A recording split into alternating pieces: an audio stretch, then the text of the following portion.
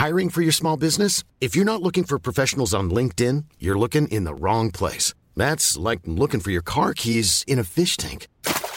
LinkedIn helps you hire professionals you can't find anywhere else, even those who aren't actively searching for a new job but might be open to the perfect role. In a given month, over 70% of LinkedIn users don't even visit other leading job sites. So start looking in the right place. With LinkedIn, you can hire professionals like a professional. Post your free job on linkedin.com/people today.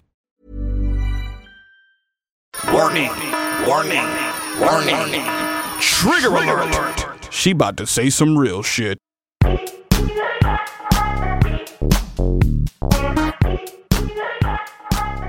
Happy Monday! Who's getting ready for Art Basel? Who's buzzling? I am not. I am not going to Art Basel because now I am a merchant and I need to be at my store every day in December because it is holiday shopping time, kids. So come on down. We got something for everyone from $2 to a gazillion, depending on your taste level. Today's guest is one of the most influential people, both in fashion and in graffiti. Somebody who takes style very seriously. Someone who has mentored countless people. Really somebody I can't make a move without conferring with. Someone who's so seminal in my career, both as a writer and as a business person. Someone who was a graffiti child prodigy. Someone who is a streetwear pioneer.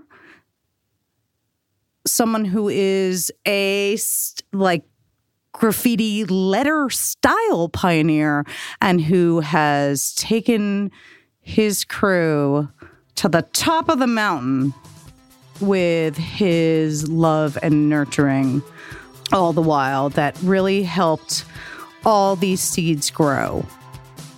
Please welcome West.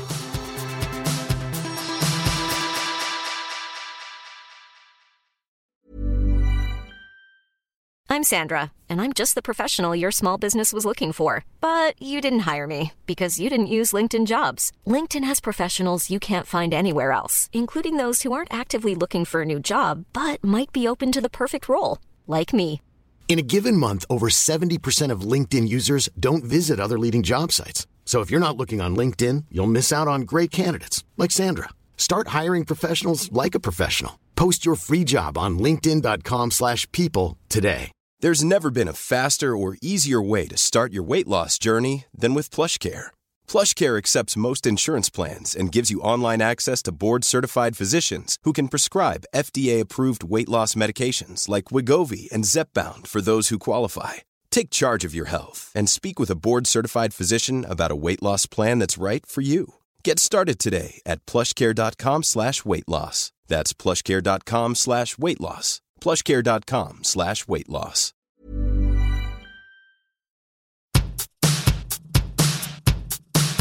I want to talk to you about growing up in New York City in the 70s. You were born in the late 60s, as we said. 69, yeah. 69. Summer of Love. What was New York City like from a child's point of view? Well, I think as a child, I think growing up in the Upper West Side, I remember New York being rich in, in culture. The neighborhoods, the area around where I grew up still hadn't been fully gentrified. So even places now that we would never consider as being like kind of rough, like 82nd Street and Columbus Avenue, which when I was a little kid was seedy and crazy. And, there was heroin and drugs and shit like that, I think. Columbus was rough. Yeah. So I think, a lot of the neighborhood was still...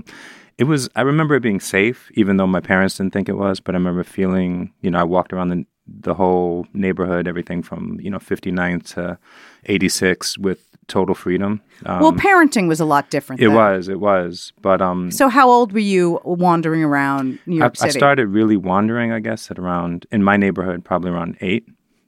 around 8, like 9, 8, 9.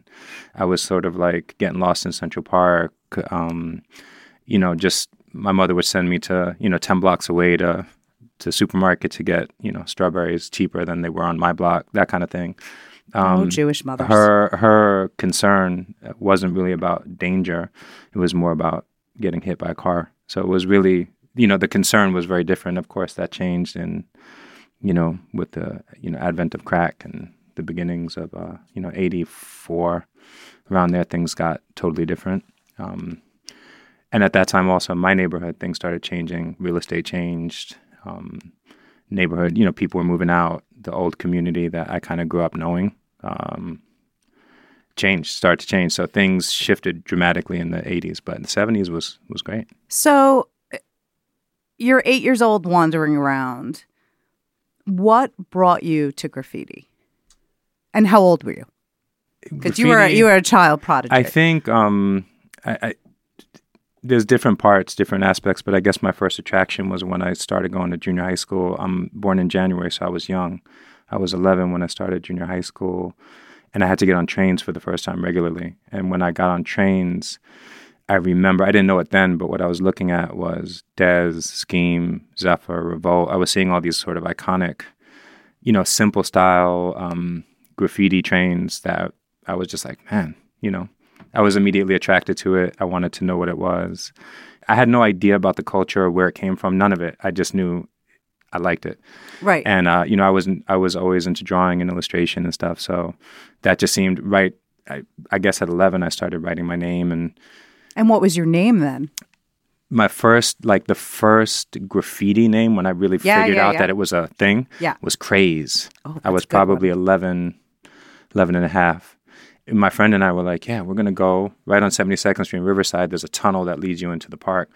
And the Freedom Tunnel, right? No, not the Freedom Tunnel. No, just a small little tunnel that like was a threshold. Oh, I know what you're talking about. And I was like, we're going to paint that whole thing. We didn't know anything. And we went to get, I don't even know where and how we got this. We didn't buy it. And we didn't steal, I'm not sure, but we got a can of paint.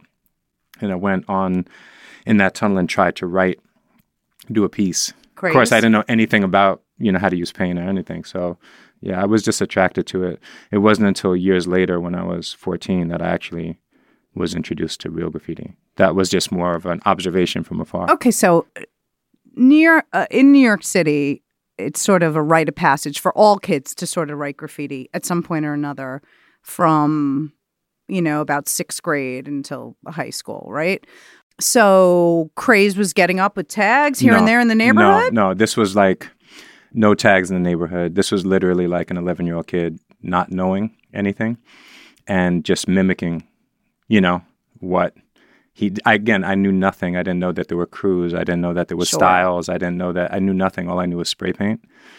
And again, looking at these trains I saw every day, these kind of masterpieces that was just my everyday experience. And I wanted to do it, but I didn't know how to. So what was your sort of entree into real graffiti? The beginning, for me, it came in 2 stages. The first stage was my first as a freshman in high school. When I was 14, I met kids from the Bronx, Please and the Last, who were, again, toys at the time, but had begun to motion tag on the ones.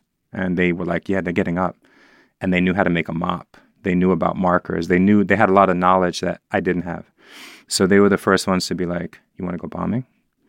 You want to like ride the train with us in the back car and wait till everyone gets off the train and like throw tags?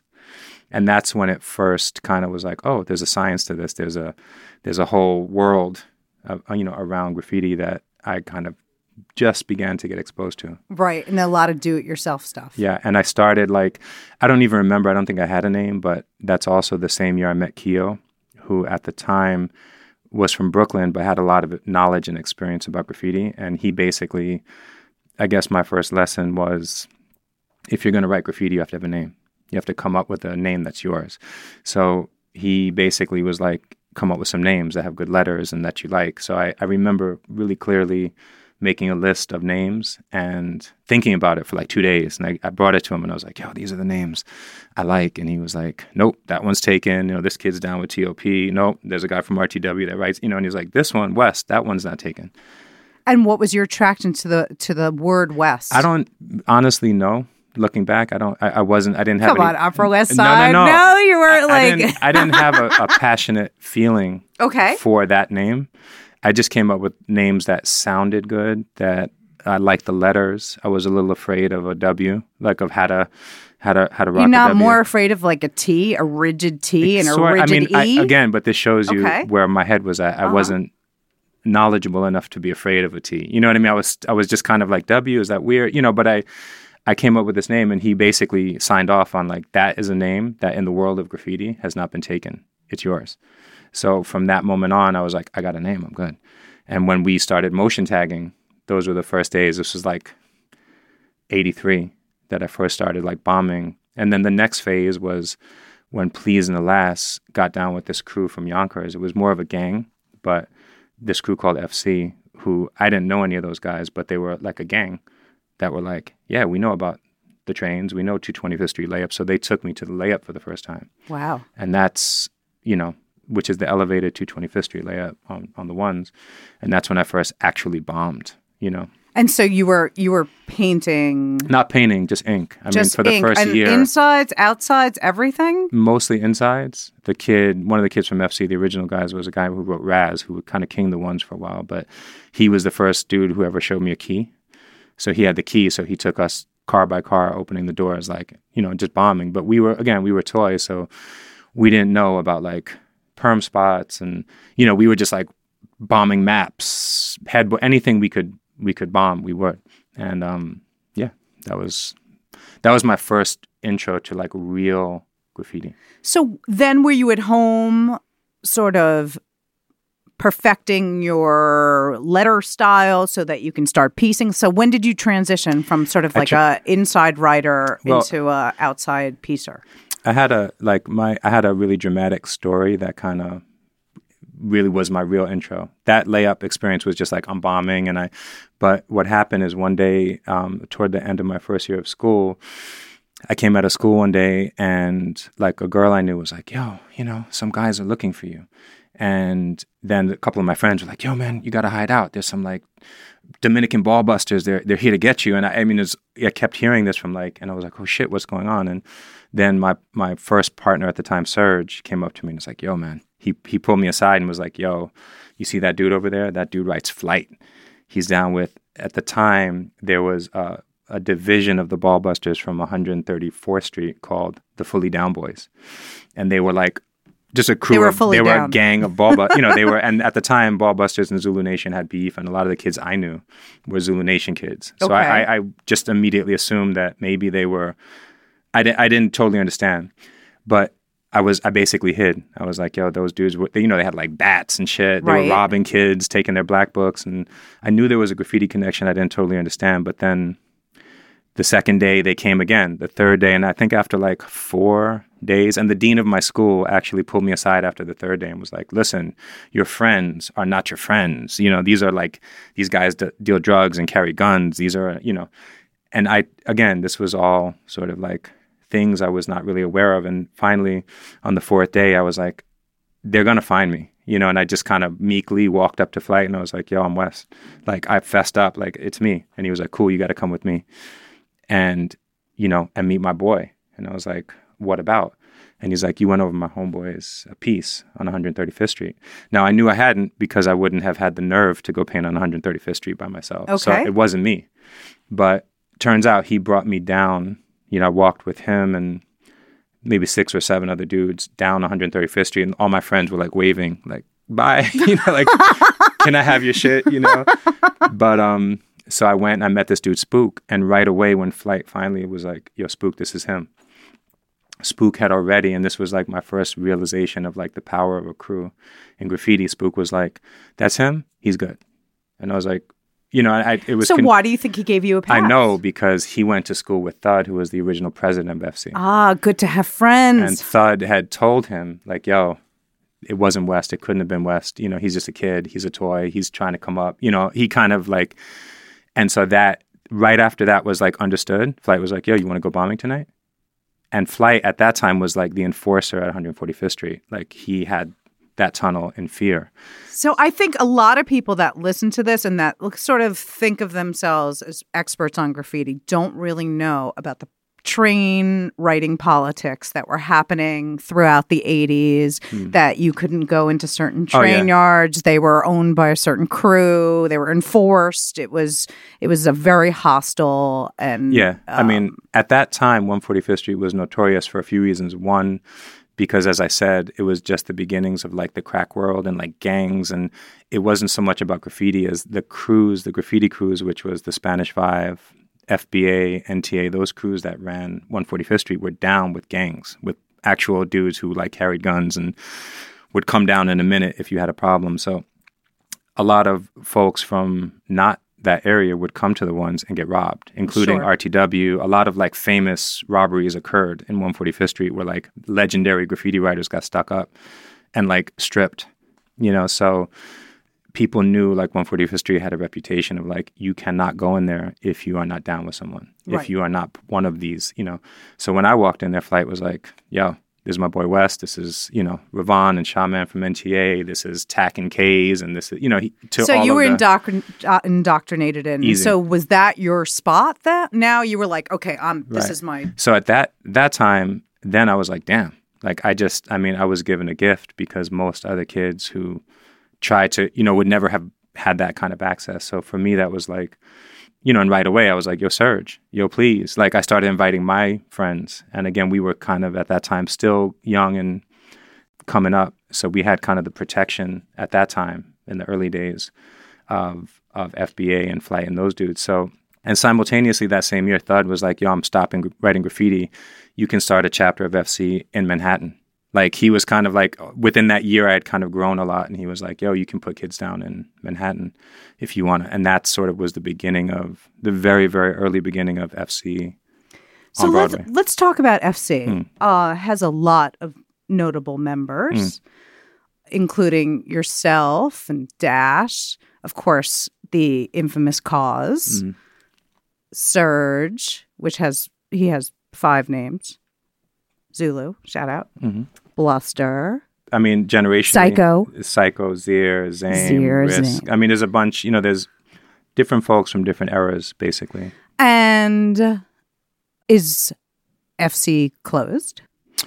Pretty much. I mean, yes and no, but one thing we've had, which I think maybe only 3 or 4 other New York City graffiti crews have ever had, is we've transcended kind of generations. You know, most crews kind of live and die in a 8 to 10 year period. They come up, they've got like legendary figures, they decline and they fade. The thing about FC is we had a life in the 80s on the subways. We had a life in the 90s doing pretty big productions.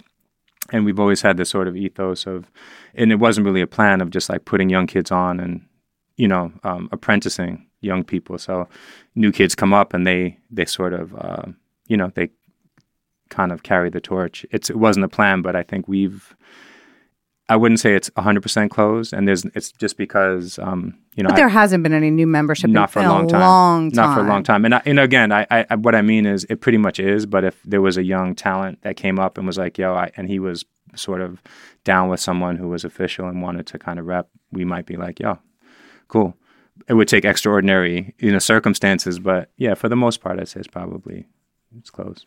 You know, one of my gripes about graffiti as a culture is that we're not the elder statesmen, but we're kind of old. and our sort of elder statesmen is that we have sort of turned our back on the young a little bit. And it's good to hear that, you know, FC is still looking out for the best and the brightest. Yeah. I mean, for me, I feel like every crew, just like every artist, every musician has a moment, you know, and it's important to recognize your moment and the moment of others. So sometimes, like, I know for me, let's say with graffiti, my moment has come. It passed, you know. Well, I was going to ask you now, a lot of people in this culture peak too young, right? Could have been you. You could have sort of lived off of your props as a 14-year-old graffiti writer and all these adventures, right? Because the world is completely different. You walk into a train layup, you're you have to worry about police dogs and the MTA cops. You don't really have to worry about the Vamp Squad. Or what changed your focus away from illegal graffiti? Well, I mean, we were lucky because we were the last real generation to paint subways, at least on the IRTs. So we had to stop painting because there were no more trains. Like at that point, the silver train started to come in. They started setting up cameras, and they had police stations at both sides of the tunnel. So it was, for us, it was kind of like subway graffiti was dead, and we weren't going to go paint in like Brooklyn or in another place where we weren't from or familiar. So that was kind of the end. Then I went away to school, so that 4-year period was kind of like subway graffiti ended.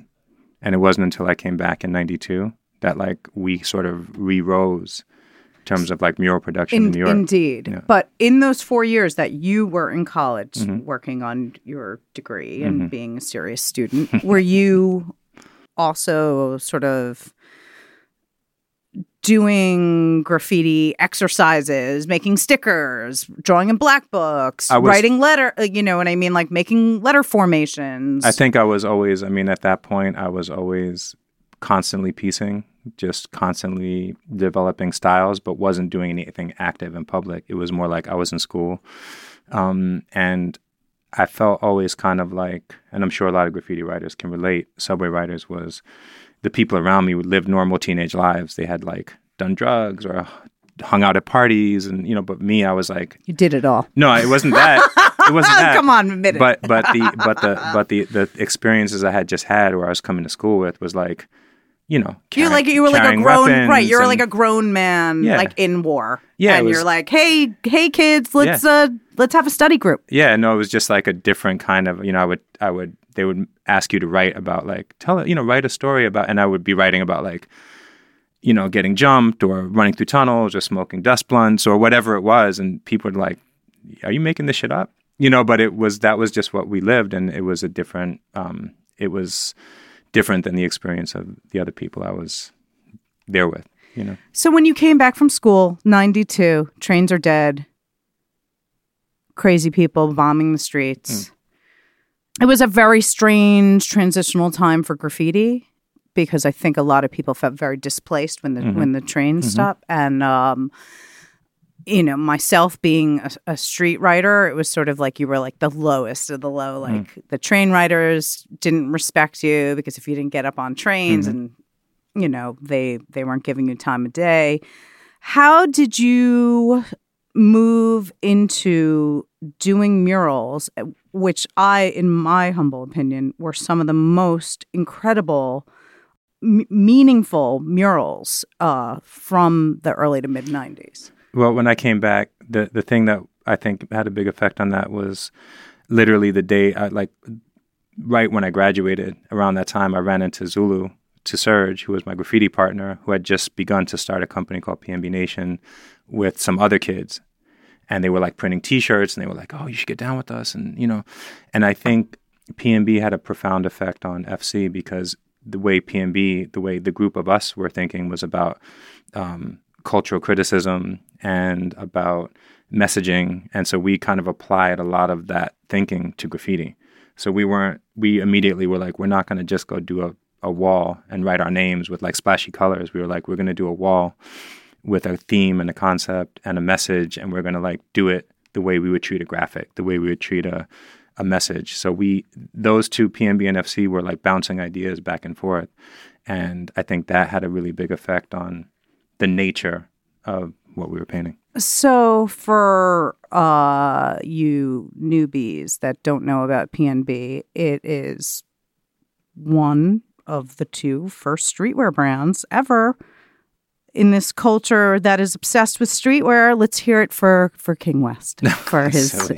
No. Anyway, whatever. You're like, what's up with your company, right? And then how did you get involved?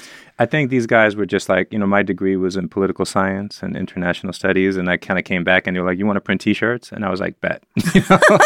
Like I immediately, intellectually and, from being a student, I was interested in what I was studying, but I immediately snapped back into like my younger self being like, yeah, graphics, communication, like it all made sense. So I think they were just like, yo, let's get down. And we knew nothing about business at the time. It was more like, yeah, it's cool. We just printed T-shirts, sold them ourselves. We were, it was very kind of. But P&B was was steeped in revolutionary thinking, totally, in Black Power thinking. It was. I'd say it was. The thing is, each of us grew up in homes. Like in my home, first of all, the group of us was, Jewish, Puerto Rican, Jamaican, Japanese, African American. We came from these really mixed backgrounds, but the one consistent was. We all grew up in very politicized homes where counterculture, revolution, social justice, things like this were taught to us as kids. So each one of us shared this, like, my mother was marching in Washington, protesting the Vietnam War. Zulu's parents, his grandmother was a very well-known activist, Yuri Kochiyama. We all came from these places where we were like, yeah, shit's fucked up. This is the post-crack, like, environment we were in. And hip hop and the culture was thinking. Everybody was thinking. There was a consciousness about like something's fucked up because we were all coming out of the ashes of like the late 80s. Right, the Reagan era. And just how fucked up things were. Mm-hmm. So we were kind of like, this is a chance to send messages. And, the idea of irony and T-shirts and graphics that were like serious but fun. That whole concept of like sugarcoating powerful messages. We drilled down on that, and we tried to and we always called it at the time internally, we were like, this is thinking man's clothing. This is like for people who are thinking. And young people were thinking, so they were like, damn, that shit is fucking dope. Like I get that, and a lot of them were not it was obvious, and some were obvious, but the ones that weren't, we found like we were attracting people both in the world of hip hop and outside of the world of hip hop who were like musicians, artists, folks, people in fashion who were like, what you're doing is different. So it moved quickly from printed T-shirts into cut and sew. Yeah. I think that was, for me personally, and, we've debated this, but that was the demise. Like, because we were not businessmen. Right. We didn't know shit about, like, the industry. I mean, we learned it the hard way. Well, yeah, because you got, like, put through the Garmento, rigmarole of, like, squeezing, until it's completely dry. But also, I mean, we, like... we educated ourselves. Like I spent a good 3 years traveling to factories around the world. I was in India and China and El Salvador and Turkey and learning about making fabrics and, cutting and sewing and shipping garments and duties and customs. And, but, when you play big, you risk big. So I think we learned, I don't know if we learned a lesson, but we experienced growing too quick. We went from like, cool, like really focusing on the creativity and the product to trying to do business and make money and make more shit and less about the messaging and the art. And so for me, that transition was I immediately, looking back, I didn't know it then because I was just in it. I was too close to it. But looking back was when I became disinterested. Well, was it difficult working, one, with a group of people, right? There's a lot of cooks in the kitchen. And secondly, with such close friends. 100%. I mean, both of those things you just mentioned, exactly those 2 points. Brew, Zulu, myself, Bluster, Song, all of us had very different opinions. We all had different skill sets. Some of us were good at like ideas. Some of us were good at negotiation and business. Some of us were good at just wrapping our minds around merchandising and how to create lines. I mean, each one of us was good at certain things, but we bumped heads a lot. And I think, yeah, like you said, what made it really difficult is we were good friends. So when you love someone, but you have what we considered a baby, it's like having a child. It absolutely We had a child and having really strong and different opinions about how that child should be educated and grow. Yeah, we definitely luckily we were and are good enough friends that like we came through that, but it was close. Like we took some hits. I mean, definitely there was so much tension, I think, at a certain time that we'd come in and like we couldn't even look at each other sometimes, but So when was it over for you and when was it like over? I think for me, part of the problem when you are entrepreneurial and have your own company is you have this unconscious fear of if you left or you got hurt or something happened, you know, again, using the analogy of a child, that child would die or suffer. So I wanted to leave years before I left. I ended up leaving, I think, in 2002. But by 99, I was like, I want to leave. But I didn't want to let my people down. Sure. So I felt like if I left, PNB would fall apart. And I felt that way about my partners too. If one of them left, it would fall apart. It wasn't that it was me. But I think in 2002, I was like, I just had it. There was no creative attraction. There was no financial attraction. There was nothing that was, and I had my daughter, Sonia, at the time was 7 years old, and we weren't really making money. And nothing was satisfying. And I was just like, I'm fucking done. And at the same time, some of my partners in Japan were like, yo, you want to start a brand? We'll help. We'll finance you. Like, we'll do a brand together. Let's do a brand in Japan. So that, it was kind of like those two things happened within months of each other. Well, back then, when you started your Japanese brand, that Tokyo was sort of like the epicenter of cool for fashion, for art, aesthetics, for urban life. What was that like, sort of taking your very like American, very New York taste and aesthetic and applying it to the Japanese market? I think we had something. I mean, there were many New York-based brands working with Japanese brands, and but I think what our main kind of idea was everything is completely designed and created entirely in New York City, and everything is completely produced in Japan. It was, and again, it wasn't. There were other people like Stash and Fuge and other folks who were doing that similar thing. But for us, it was, we didn't do a lot of computer graphics. We kind of took some of the lessons that we learned, Bluster and I, from PNB, and we went back to like photocopying, hand cutting letters, like doing things that were a little bit more analog, because we had already felt that pressure at that. I mean, it's ironic now that was, 12, 13 years ago, but looking back at, the digital graphic shit was so prevalent.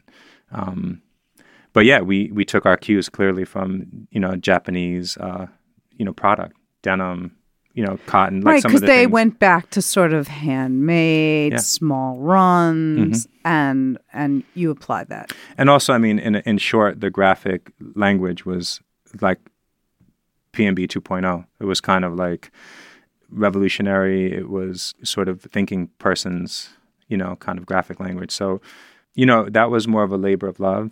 But similarly, I think, within 3 years, that also, even though we were financially doing well, our partners who had financed us and backed us were like, yeah, we're taking all our money and investing in this new LED technology. So they basically... like, we're hand cutting letters over here. What are you doing? Exactly. Yeah, they basically were like, we're going to go make some real money right now. So that kind of ended in around... Yeah. So would you say that you love fashion? No, I'm not but because you're a lifer. Yeah, you're like I think for me, it's not about fashion. It's about brands, and I don't mean that in a logo kind of way. I just mean like brands. I think are like musicians and artists. They have a life, a birth, a middle, a death. They kind of have this, and there's something about the creativity, fashion, commerce, business, that nexus that is attractive to me. Well, I have lately been railing against brands in a big way, because I feel brands are sort of like the new church. It's the new tribalism. It's this groupthink. Yeah. Hive mind. Right. It bothers me. Right. But at the same time, there is this need for tribalism and for people to sort of pick up on unspoken cues when interacting, right? And brands have made this very easy, sort of like identifiers. Like, okay, I see, like you're in my tribe. Like, we're cool. And you happen to be working for perhaps the only brand that matters right now, which is Supreme. I've watched the growth of the company, and sort of the reach of the company is so different than what it used to be. How do you feel like culturally being a part of a brand that people will fight like tooth and nail to be a part of? Well, I think, the thing is that you have to separate, like everything in life. You have to separate. It's like when you see a musician who's making great music, but they're surrounded by other things happening, controversies or other things that are sort of detracting or taking away from the end result, which is what have they made? What product? What have they produced? What is the music? I always look at Supreme as whatever, there's a universe of hype and people discussing, critiquing, conversing about what's good and bad, what did or didn't happen, why it happened, when it happened, where it happened. But my principle and all of our principles are at Supreme is basically like, as long as we make good product and good shit and meaningful shit, then it's going to be, that in itself is, take it as you may, but the things we do are meaningful. So in that sense, we make good things. So if we made shitty things and we were just like, we're just making thousands of... It's a quality. And you can tell somebody's like labored over this in their mind before. And I don't mean just, quality like products, like a good sweatshirt. I mean, the everything is thoughtful. Everything is done with integrity. Everything is critiqued to the 10th degree. Everything, nothing is done haphazardly or like, oh, fuck it. Nothing is lazy. So for me, I'm on the inside and I see it's with 100% integrity. I'm not caught up with what people say or, the internet or what people are, the comments. I'm just focusing with our team inside about making good shit. So if you could do anything you wanted to for a living, right? You could turn back the hands of time and go to veterinary school. Like, what do you think you would do differently? Or what would you have liked to explore? Or do you feel like you are on your path and like sort of like art, product, like these things are, like they speak to you? I know they speak to me, Yeah, I mean, I'm a believer in, destiny is maybe too broad general a term, but I believe that, all of our experiences, including back to that experience at 14 of, going to the tunnels with Flight and having that, like every one of these experiences are necessary to the next step. I never had a vision of like, I'm going to be this one day. I feel like life's been good to me. And life's been good to a lot of the people around me, including yourself. We are fortunate to have had the kind of experiences we've had. And, for me personally, I'd probably like, if you said, if you weren't doing this, what would you do? I'd probably be teaching kids karate. You know what I mean? Okay. Because like I've studied martial arts all my life. So for me, if I quit tomorrow or I just was like, yeah, you're good, you're just retiring, I would probably just spend the rest of my life studying and...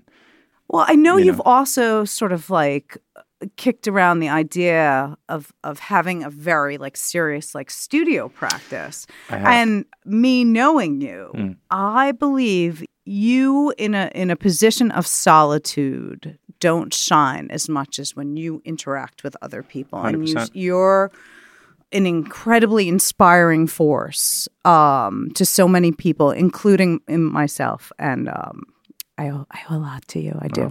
I do. Shut up.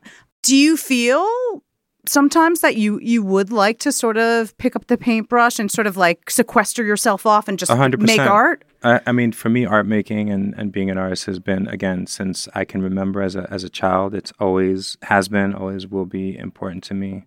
I think, two things that I think influence, one of the reasons, when Sonia, my daughter, was 2, I had a realization. It was a conversation with our friend Days about what it means to be a professional artist. And I realized something about that conversation, I walked away being like, I got to make some money.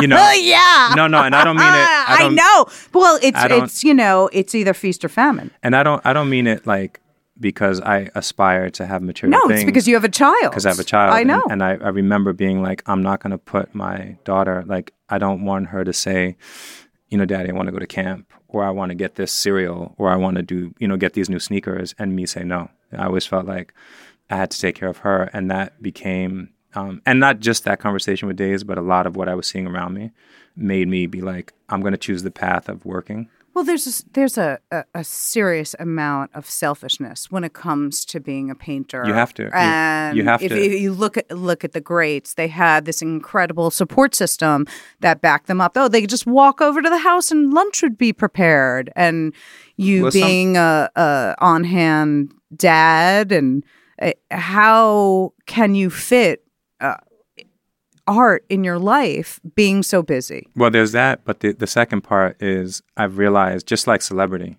just like being famous, what I've learned is when I've seen celebrities and famous people is that it ain't easy. Like, to be a successful artist, it's not about talent. That's an aspect to it, but you have to be built a certain way. Anyone you look at, including a musical artist, a visual artist, anyone who's famous and kind of has made it to that level, you have to have a certain kind of a skill set, and you have to have a certain kind. You have to be built in a way that you can fight that fight. Me, that's not me. I'm not someone who wants to be.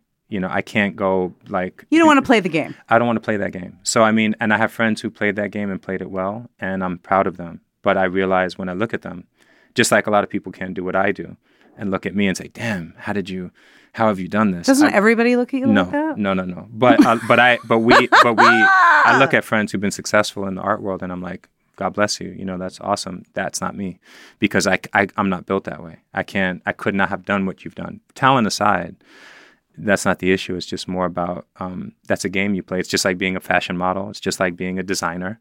It's just like being a musician. One time I remember I was having a comment. We shot Lady Gaga one day, and she walked in, and she was just so like, and someone I work with or that was with me made a comment like, it's so easy. And I'm like, it is not easy. Like, being her, like being to get to the level that she's at. And this was many years ago. The scrutiny. Again, forgetting talent, just to be that person requires such strength. It requires such fortitude and grit. You don't get to that spot, and you don't walk into that. That shit takes a lot of hustle, a lot of work. And that's a kind of work that's not for me. I have other kinds of work I do, but that work is not for me. Lady West. Let's go back to graffiti and streetwear. Don't you believe that the sort of like the intersection of those two things, which are sort of the building blocks of all streetwear, and streetwear is sort of, right? Like, streetwear is fashion. Mm-hmm. That's like, what's fashion? Corny. So corny, right? We're comfy. We're comfy, guys. That's all we're trying to do. It's not fashion. Get dressed. Don't you feel that the street is missing in streetwear now? That sort of like all these brands came from the street. They had a rep. That was an important aspect of being part of streetwear? I don't feel that way, and I'll tell you why. I look at You're like, everybody's corny and I'm from the street. No. I don't feel that way, but I do look at it as it's a movement. Someone who was in Haight-Ashbury in the 60s looked at what happened in the late 70s and early 80s and was like, that's not rock and roll. Fair enough. And someone who was, in the early days of hip hop in the late 70s, early 80s looks at mumble rap and says, that's not hip hop. It's these movements transform, and that goes for all arts, all movements, political, social, artistic movements. They have lifespans. They rise and they decline. And they transform. So I look at streetwear from the 90s as 100% separate from what's happening today. There is no connection for me. There are brands, Supreme being one of them, there are entities which have a DNA that threads back to that time. But I don't look at the actual, what we call streetwear as a movement, as an entity today. I don't look at that as being the same as what it was in the 90s. It's just totally different. There is very little that's connective. And again, same way that I look at Future and Kool Herc. There's right. very little connection. Their intention, their art, the rhythm, nothing about what they're doing is similar. Only right, that but we it's call still it under the same umbrella. We call it hip hop, right. but it's radically different. So I don't really look at it, and I don't blame like what's today. I'm not mad at what's happening today. I just feel like it's just not the same. There's nothing wrong with it not being the same. It's a borderless entry. Like I think it used to be like, how'd you make that shirt? Like, you know what I mean? It was very mysterious. But the same, I think a good microcosm of that is sneaker culture. It's the same thing. It's kind of like in those days, you know, in the 80s, you were hunting, literally hunting. And that sounds cliche, but that's like I know it. Same way DJs hunted for records. It was like you had to work hard to wear certain shit. You know, now there's no working. It's just like it's all there. It's everywhere. It's capitalism, right? And supply and demand. Correct. I think we're suffering as a culture from you know, this backlash of capitalism where sort of money and power are the things that are exalted so high. You know, I think the youth, you know, they've been brought up on all this major advertising. Brands are so powerful. We learn from symbols. It's sort of weirdly our fault in a way that these morals are really what's being like passed down, even though individually, of course, we don't believe in that. But I think as a culture and, you know, being sort of the parental part of the culture, you know, I'm going to take that responsibility for, you know, helping sort of solidify that. And of course, I'm trying to change that every damn day. Okay, I'm going to ask you some quick questions. What is more important? Style or bombing? For me, it's style, 100%. You know, I feel like style in the bigger sense, forget graffiti, just in life.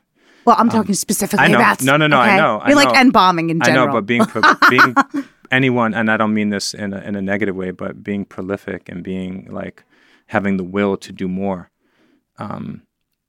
is, again, that's one thing. Right. But being able to create... a unique language, a unique style it's just at a different engine. It's a different thing. So for me, style is the most important thing. There are a lot of writers I remember that I'm like, their style was at the highest levels.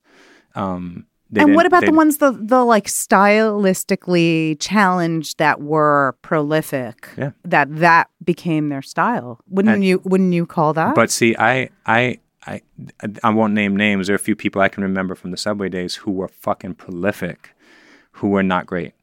But I look back now and I'm like, man, I hold them in such high regard. I'm like, they were fucking doing their thing.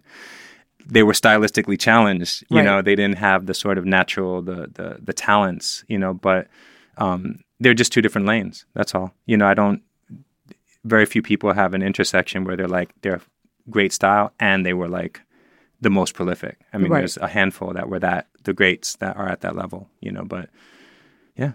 I know what your answer is, but I'm sure our audience wants to hear. What was the most important time, in your opinion, of graffiti greatness? I mean, what I think most people call the renaissance of graffiti was probably 80 to 83. Or 79 to 83, because the art form reached its highest peak. No one has ever, to this day, reached anywhere close to you know, we live like hip hop, like other movements, we're in a state of mannerism, of copying things that have been copied from copies of something. And when you look back at that era of the Kells and the Dondis and the Mitches and the scenes, you look back at that time, Blade, or just that era. Right. Those guys went to the highest level of style writing. There was right. They were perpetuating something that they invented. The sophistication, the evolution of their letters, of their painting techniques, all of those things. All we've done since then, myself included, is found the little spaces, the little like what's left on the table, like the crumbs to innovate.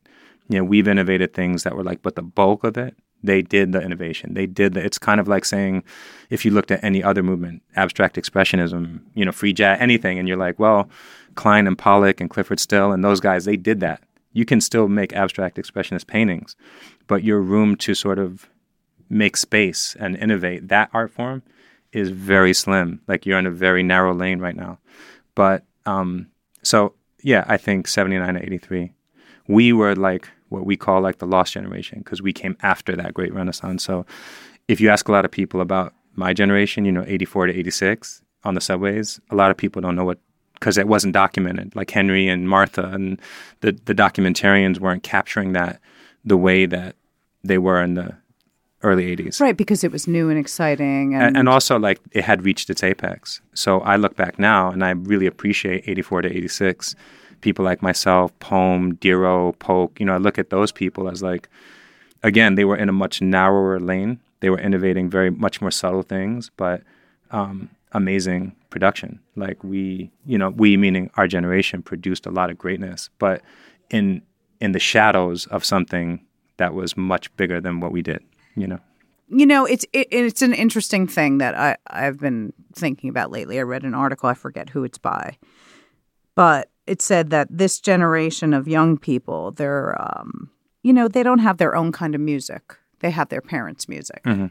They have their parents' graffiti. Mm-hmm. What can young people do to sort of like break out and create culture for themselves?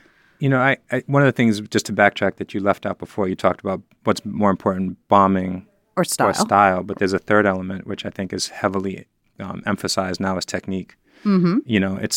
It's neither. It's just the practice of doing something. It's not necessarily innovative. It's not necessarily prolific. It's just doing it well. Correct. It's refined. It's technically at a high level. But again, back to what we were talking about, movements, graffiti, if you remember, what you were doing, what I was doing, whether it was the streets or the subways, was a nexus of several things. It was creativity, art, but it was also expression. Bombing itself is one of the most primal human needs, to be known. That's 101 psychology shit. Correct. It's like we as humans need to be known. So we manifest that in different ways. For young kids who are like, I want to be famous. I want people to know my name. That's a very, that to me, when I started, that's what it was about. I was attracted to the art, of course, as I mentioned, but a big part of it is like, I want to be known, and all graffiti artists, I don't care who they are. Of course, there's a huge element of narcissism. That's 100%. So as far as art form and lettering and the actual technical aspects of graffiti, as we call it, the lettering arts, that I feel like, again, that lane, that area of innovation has gotten even tighter and smaller. So in that lane, there isn't much to do. But I think if you get back to that aspect of being known, of bombing, of that essential sort of like, here I am, you can't ignore me. That, I think there is a lot. There is a lot. It's just new ways. Kids, when getting back to PNB, we saw PNB as a method of bombing. We did a graphic on a T-shirt. That person wore that T-shirt all over the city. It was absolutely. And I know, even talking to like Cause, for him, one of the things he told me in the early 90s was like, hey man, when I have one of my toys on someone's desk, or in someone's room, that's a form of bombing. Like, I'm in their space. It might not be a graffiti tag, but it's me in their space. And I feel like it doesn't necessarily have to be writing on walls or, bombing the streets or any of those traditional methods. Bombing and that need to be known can be achieved in a variety of ways. It's just sort of like rethinking that. But graffiti as an art form, like hip hop, it's no longer two turntables and a park jam and a mic and, someone sort. It's different. It's different. So FC has a style, a specific style. 100%. I remember when I got put down with FC. Mm-hmm. Congratulations to me. Mm-hmm. You told me I should practice writing letters that look like they were being stepped on. So they leaned to one side in this sort of like bending form. Mm-hmm. Was that a universal truth for all FC? Like, no, I guess for me, a big part of if you look at the great masters of lettering, whoever you call the great masters, I know for me, I look at the people who I like the most, and a good piece looks like it's moving. Okay. It looks like it's alive. The more, if it's even seen, White Scene, when he would do like TikTok or, block letter pieces, they looked like they were alive because he had that energy in his lettering. And I always feel like when I'm struggling with letters, which can be very static, individual objects, the goal is to take the C, the L, the A, the W, and make them one, and make them look like they live. So I always, with you particularly, but myself and a bunch of other people, sometimes we have a tendency to be vertical, to just I'm very blocky. I'm very stack blocky. letters. So sometimes when when you're dealing with a much more narrow vertical space, you're forced to make them move left and right, which in turn makes them look like they're in motion. So that's a sort of like teaching someone martial arts with their eyes closed in a way. It's kind of like if you can do these moves without seeing them and just feeling them, you'll get them when you're seeing. When Cause was put down with FC, which I believe was sort of around the same time that I was, his style changed dramatically. Mm-hmm. Were you telling him that same thing? Not that exact same thing. I don't think, so everyone's different. I had mentors, many of them, who literally taught me, like Flight. One of the things he did was gave me an alphabet. Uh-huh. Like I did not know how to piece. And he was like, here's an A through Z, practice this. And I did that for Dash. I did that for some people. Like, here's an alphabet to I wish you would have done that for me. But I think, Cause himself is very astute and just knew. He learned. Like he's a very fluid young man. Yeah, and also he was attracted to his style prior to sort of being down with us. It didn't have a home, if you will. Like It was unique and original. But I think he then applied one thing about him back to what we were just talking about is his letters have always moved. Like he's had that part down. Sort of like a spaghetti. But in a good way. In a good way. Yeah. And then he... Thin with the 3D. It was very movement. But that aspect of like they're fluid. And I think he just through osmosis picked up like, if we fatten those up a little and, the W is going to go this way and the S is going to go the opposite way. Like he picked up that, and he had that natural, as a lot of people who are down with us do, sort of, oh, I got that, the same way I did with Flight, just sort of like, oh, I can, yeah, or Attack. It's like, I see okay, yeah, I can do that. So how do you think as a culture we can like reach out and pull young people in and sort of, I hear a lot of people say like, oh, graffiti saved my life because it gave me a purpose and sort of a lot of people strangely got me off the wrong track. Like, when you think about, it is a criminal activity, but it's so benign compared to like I read something real crime on Instagram the other day, and it wasn't talking about graffiti, but it said something like, it was talking about like, if you can, write a rap lyric, you can write a business plan. If you can run a gang, you can run a company. And, it was a little corny, but I thought about that for a minute and I was like, definitely my experience in graffiti in terms of running a crew, of negotiation, of beef, of all kinds of aspects of things, creating under pressure, fame, all of these things that have made me a better business person, made me a better, and typically, I mean, we all know a lot of really dumb graffiti artists, and I use that word as literally as I can. A lot. But for the most part, I find graffiti artists highly intelligent, smart, people who are like cunning.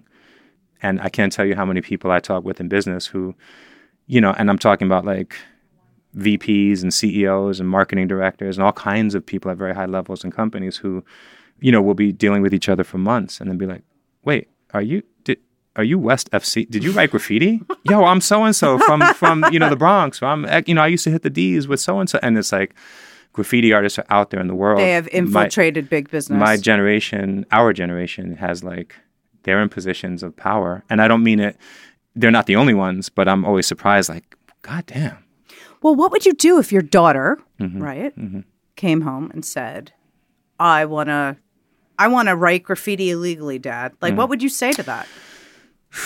Like, how can you like move your dad hat to the side and be like? I just feel like it's so different than what I almost wouldn't even know. By the way, she painted her first piece for me. Man. All right, I just want to say that. Okay. For me, my thing is, as all parents, is really about safety. So it's just protecting our children. So I'm all about for me, it's about passion with children in terms of what you can and can't do. If my daughter came home tomorrow and was like, I want to be a world-class knitter, or I want to be a world-class fighting competitor, whatever it is, I would support that if she was passionate about it. I can't tell. I haven't shared even with Sonia, who who's a grown woman. There's a lot of things I haven't told her, and I won't tell my younger children because I don't want to say. So you're like, do as I say and not as I do. Not so much. I share a lot with them, but there's certain things like, situations where, not many, but I could count on two hands probably where I came really close to dying, You know, I had a gun in my face, or I was in jail, or something where it's like, I'm not proud of why I was there. I don't want you to think that that's okay to do what I did, you know. But there's a lot that I'm cool with you doing what I did. Graffiti being one of them. If you were like, yo, I'm going to go out and bomb the world, cool, got you. You know, just be safe. You know, my mother, I look back, my mother was a junior high school teacher. She knew what I was doing. Right. You know, she didn't say, go ahead, do it. But she also understood, like she, and it wasn't even a blind eye. She was very aware. You know, me coming home at 3 and 4 in the morning, she let me be me, you know, and I think that's an important thing for parents to do. And you had an older brother. I did. Did your older brother write graffiti? He did not. And what did he think? He told, in a way, he didn't understand it. Okay. He was worried for me. Like, I think, you know, I'd been arrested several times for different things, but I think the first time I got, like, arrested and, like, came home, and he was like, yo, what the fuck? Like, what are you doing? You know, and I think... like, just be here for me, dude. The last time, I think, he came to see me, I was in 59th Street Precinct in the, you know, below Columbus Circle in the subway, and they had taken the shoelaces out of my shoes, and they were like, you know, and because that was, at that time, that was my last, like... I think that was the offense where it was like, you've now crossed over into, if there's any other violations, you're doing time. Like, you're going to do time just on the strength. It doesn't matter what it is. Like, you've crossed over to that. And I think he was just worried, you know, older brother shit. Like, yo, what the fuck? But at that time, I think I was 18 at that time, or 17, and he had seen it for years, and he kind of knew that this was my... Well, it's like a weird secret pride thing, it is. Right? Yeah. Like, you know, you can't really like share it with your family. It is, yeah. In you know, 100% of an honest way, because there's too much concern for safety. Thank you for these my pleasure. Nuggets and gems of wisdom. And much success Thank you. On all your endeavors.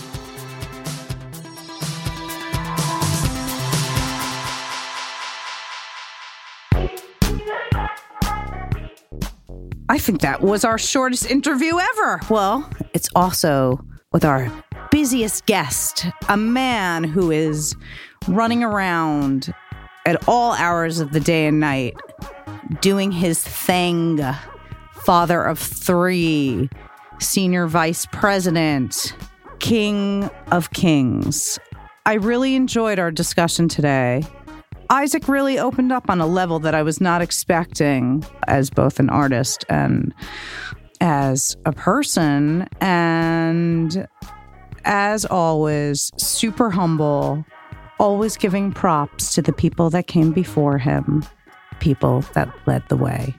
Thank you for always showing us the light, Isaac. It's greatly appreciated. I would like to thank my guest, Isaac West Rubenstein. And I would like to thank my producer, Jose Alfaro. And Bubbles NYC for making the music. You can catch me on Instagram, Twitter, Facebook, at Claw Money. Follow my shop at Claw & Co. to get the latest and greatest of what's going down at the store, as we have a lot of fun holiday programming going on. Check out our kids brand at Claw Mini and clawmini.com. Don't forget to like and subscribe on iTunes, Google Play, and Spotify. We need your support. We want to hear from you. Please comment and let us know what we're doing right, what we're doing wrong, and some potential guests that you would like to hear. We'll see you in 2 weeks, and stop by the shop if you got some cash to drop.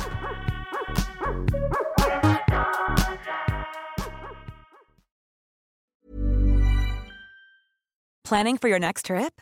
Elevate your travel style with Quince. Quince has all the jet-setting essentials you'll want for your next getaway, like European linen, premium luggage options, buttery soft Italian leather bags, and so much more. And is all priced at 50 to 80% less than similar brands.